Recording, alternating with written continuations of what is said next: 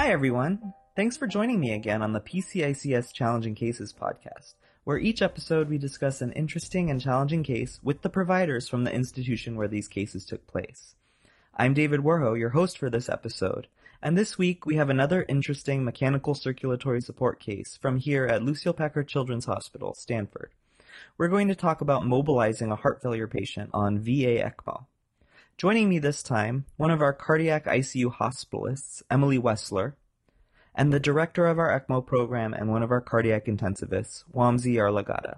Now, before we start, let me mention that we have no disclosures, and PCICS does not endorse the specific views of our guests, and pretty much everything we're going to discuss is going to be off-label. Emily, why don't you tell me a little bit about how your patient presented?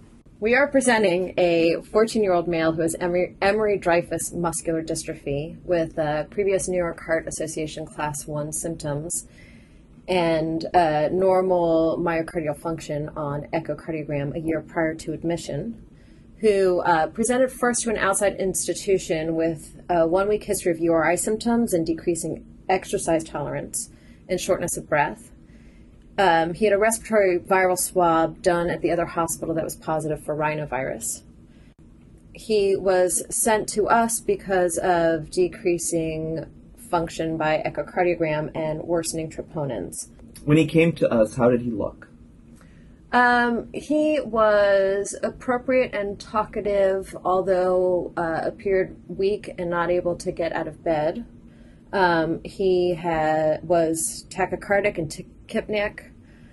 He was on dopamine and milrinone when he came to us, and had previously had at the outside institution non-sustained ventricular tachycardia, but none for us when he presented to us. So that's pretty interesting because it sounds like there might be sort of a mixed picture going on. Right, so that was part of the confusion. So Emery-Dreifuss muscular dystrophy can be associated with both dysrhythmias as well as myocardial dysfunction that is progressive. But he also had this viral URI 1 week prior to admission that could also have been presenting as a viral myocarditis with increasing enzyme leaking. His troponins were elevated, and his BNP was elevated as well. So what was going through the team's head when this patient presented, as far as he was already on pretty high medical support with dopamine and milrinone, and you mentioned that he already had symptoms and was not even able to get out of bed. Was that his baseline status with his Emery-Dreifuss? No, not at all. He actually had class 1 symptoms prior to these URI symptoms. He was able to walk. He was able to participate in gym classes for the most part, other than limited by his muscular dystrophy. But he was fully New York Class 1 prior to that. And so you think that his inability to get out of bed was due to his cardiac function and not related to his muscular dystrophy? That is correct. His heart failure symptoms were definitely restricting him. He would get short of breath just walking to the bathroom. And then as far as a patient like this, who you're not quite sure if it's myocarditis or if it's an underlying cardiomyopathy, talk me through your thought process about, ventricular assist devices versus ECMO versus listing for transplant and just doing medical therapy. Right. So he was pretty complicated in that we didn't have a whole lot more medical therapy with which to use. We didn't want to necessarily put a VAD in him immediately because if this was myocarditis, then he would have had some recovery and perhaps would have been able to get out of the hospital on some medications while he completely recovered. And we did not want to put in a VAD for that interim period. But he also had this muscular dystrophy, and so putting him on ECMO and paralyzing him and sedating him was also not ideal. It's very interesting. And so what did the team ultimately decide?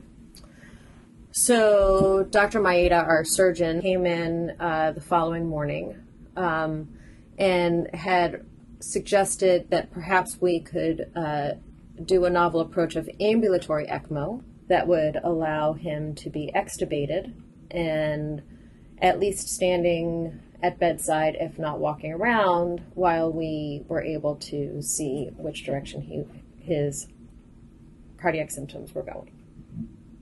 Okay. And when we were deciding this, as far as experience at other places or experience at our institution, had we discussed cannulation strategies or rehabilitation strategies or anything else about this prior to making this decision? In pediatrics, we had never used the strategy before. They have used it in the adult population at Stanford, but not here in our pediatric CVICU. It has been used for veno-venous ECMO at other institutions, but never VA ECMO. So we needed to make sure that we had cannulation sites that were going to be stable, that would allow him to be able to be extubated safely and walking around. And so we opted to take him to the operating room, intubate him in the operating room, and do transthoracic cannulation. So talk to me about the chest cannulation and the strategy to secure the cannulae so that this would be a safe ambulatory VA ECMO. So there were a couple of things. The first was he tunneled the cannula through his right chest wall. The aortic cannula was advanced relatively far down the descending aorta so that we could maintain stability there as well. And because he had no intracardiac communication and his function was significant enough, they also cannulated his LA. So it sounds like there were 3 cannula going through this patient's chest, and they were secured pretty firmly to the chest wall. That is correct. Okay, so talk to me about how we secured the cannula for ambulation. So we made sure that the cannula were secured with 3 different methods. The first was the cannula were all tunneled through and coming out of his right chest wall.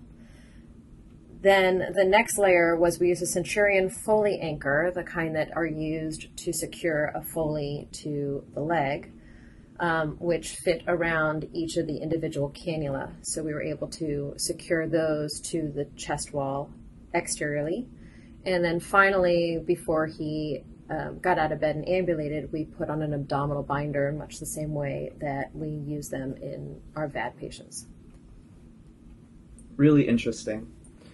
Are we aware if Dr. Maeda or any of the other team had any discussions with other institutions about this strategy, or was it purely based on prior experience and extrapolation?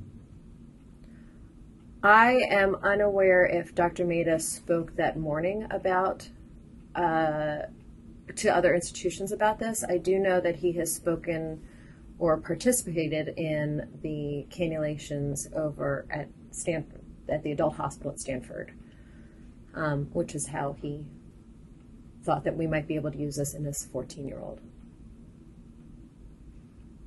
All right, and as we were preparing to do this strategy, was there a lot of buy-in required from the nursing and PT staff and respiratory therapy? Because I would imagine that getting a patient on VA ECMO out of bed is quite an undertaking.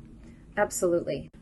So this was a very complex involvement of a lot of different personnel.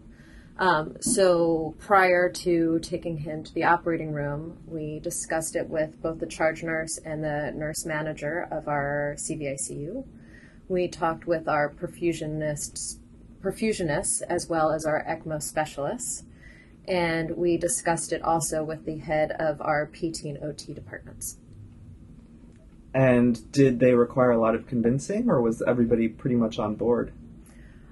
I think, honestly, there was a little trepidation just because it was the first time that we have ever done this, but our institution is one that we do like to progress our field, and so people were willing to try this. Interesting. So after cannulation and after the patient recovered in the immediate postoperative period, were there any specific changes to our standard ECMO protocol, perhaps anticoagulation strategies, or... I would say the biggest change to our typical ECMO strategies are that he was extubated almost immediately. He was extubated within 12 hours post-op. So that certainly is not our norm here at Stanford. But that was all very successful. His anticoagulation was standard practice. And as far as flows and sweep are concerned, quite honestly, the first time that we ambulated him, we proactively increased his sweep and his flow rates, partially based on what his blood gases were showing, but also just because we were not sure what his body was going to require. But subsequent ambulation episodes did not require any changes to his flows or his sweep. And talk to me about each time we ambulated and how many team members were required for this? So the first time we ambulated him, we had a bedside nurse, the charge nurse, a perfusionist, an ECMO nurse, PT, OT, the ECMO doctor, and some family members were all involved in the first ambulation. Subsequent to that, we tried to streamline as much as we could. And talk to me about his postoperative course now. Did he recover and get decannulated, or did he ultimately need a VAD? He did not recover. He did need a VAD. He stayed inpatient post-VAD for lung rehabilitation. He was able, because I think we were able to do this ambulatory ECMO in this interim period, he was able to maintain a pretty significant amount of his strength from a pure motor standpoint. And as a matter of fact, he just very recently had his heart transplant. Oh, great. That's wonderful to hear. As we bring this podcast to a conclusion, do you have any words of advice for other institutions that are thinking about instituting novel mechanical circulatory support strategies in complex patients like this? The beauty of what we do is that we have such complex patients and we have complex medical therapies that we can offer them. You just have to find a way to tailor the two together. And your imagination is the only limit. Come up with something that makes sense and makes sense for the patient. And there is somebody somewhere who can help you come up with a way to make that work. Just because it hasn't been done before doesn't mean you can't try it. This is really interesting. Thank you so much for speaking with me about these cases today. Thank you, David. Thank you for having us here. Well, that's it for today. Thanks again for joining us for this episode. Please be sure to look out for our next episode through the PCICS website by going to pcics.org. Further episodes will be available with PCICS membership starting next month. The song I Don't Know by Grapes was used under a Creative Commons Attribution 3.0 license.